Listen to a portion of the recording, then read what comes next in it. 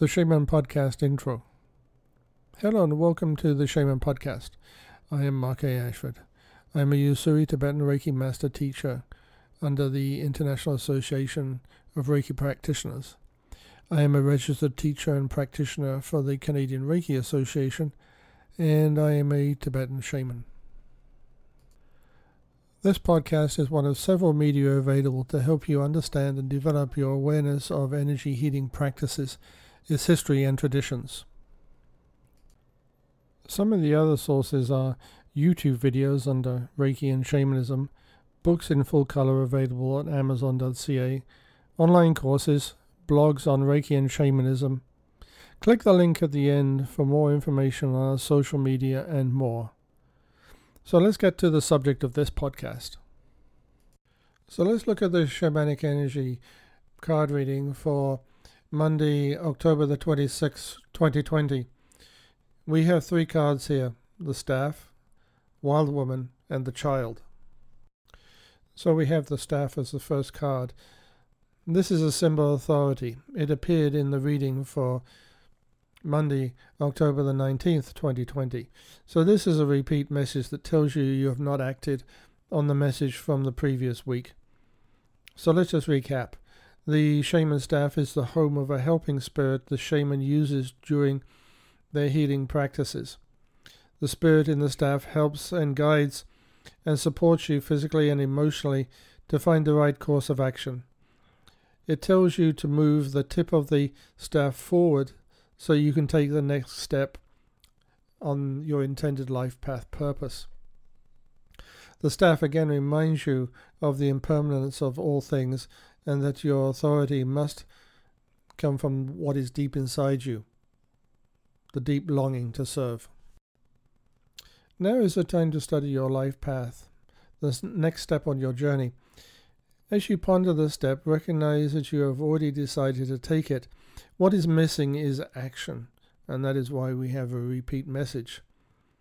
Use the strength and balance the spirit in the shaman staff gives you to move from the negative and inaction to the positive and action.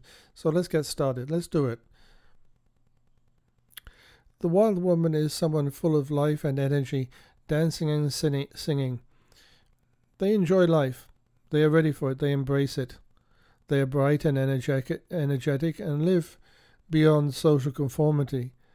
They are a beacon of shining light that comes from within.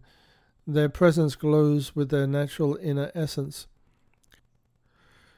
Whether it is social restrictions or their conformity is required in the workplace, they seem to be free of it, or make what they do glow and seem attractive. Do not let social convention or a dreary workplace or work tasks suppress your inner glow and presence. No one fits in a box, least of all you, and in these tough COVID-19 times, it is your time to express yourself and shine brightly. Karma and life will decide what will happen. Again, stop worrying. Live life. The child looks at the world simply. Everything is joy and happiness. You are being brought into a time of innocence and happiness for the second time in your existence. Accept this time, because this time you bring with you knowledge and life experience that you did not have the first time. You now have a second chance to join your life path purpose and experience the good karma of your actions. To join your life path, you need to be open to learning what it is and how your life is integral to the journey. When you are looking in the mirror, who is looking back at you? The egoic mind of worry, doubts, and fears, or someone awake and in step with the meaning of their life? Does the person in the mirror know and appreciate the value of fun and laughter, joy and happiness? If not, make a promise to yourself to do something fun and happy today, and every day cast away the dark shadows the egoic mind has cast over your existence so far. Shaman Podcast Outro. So what's next?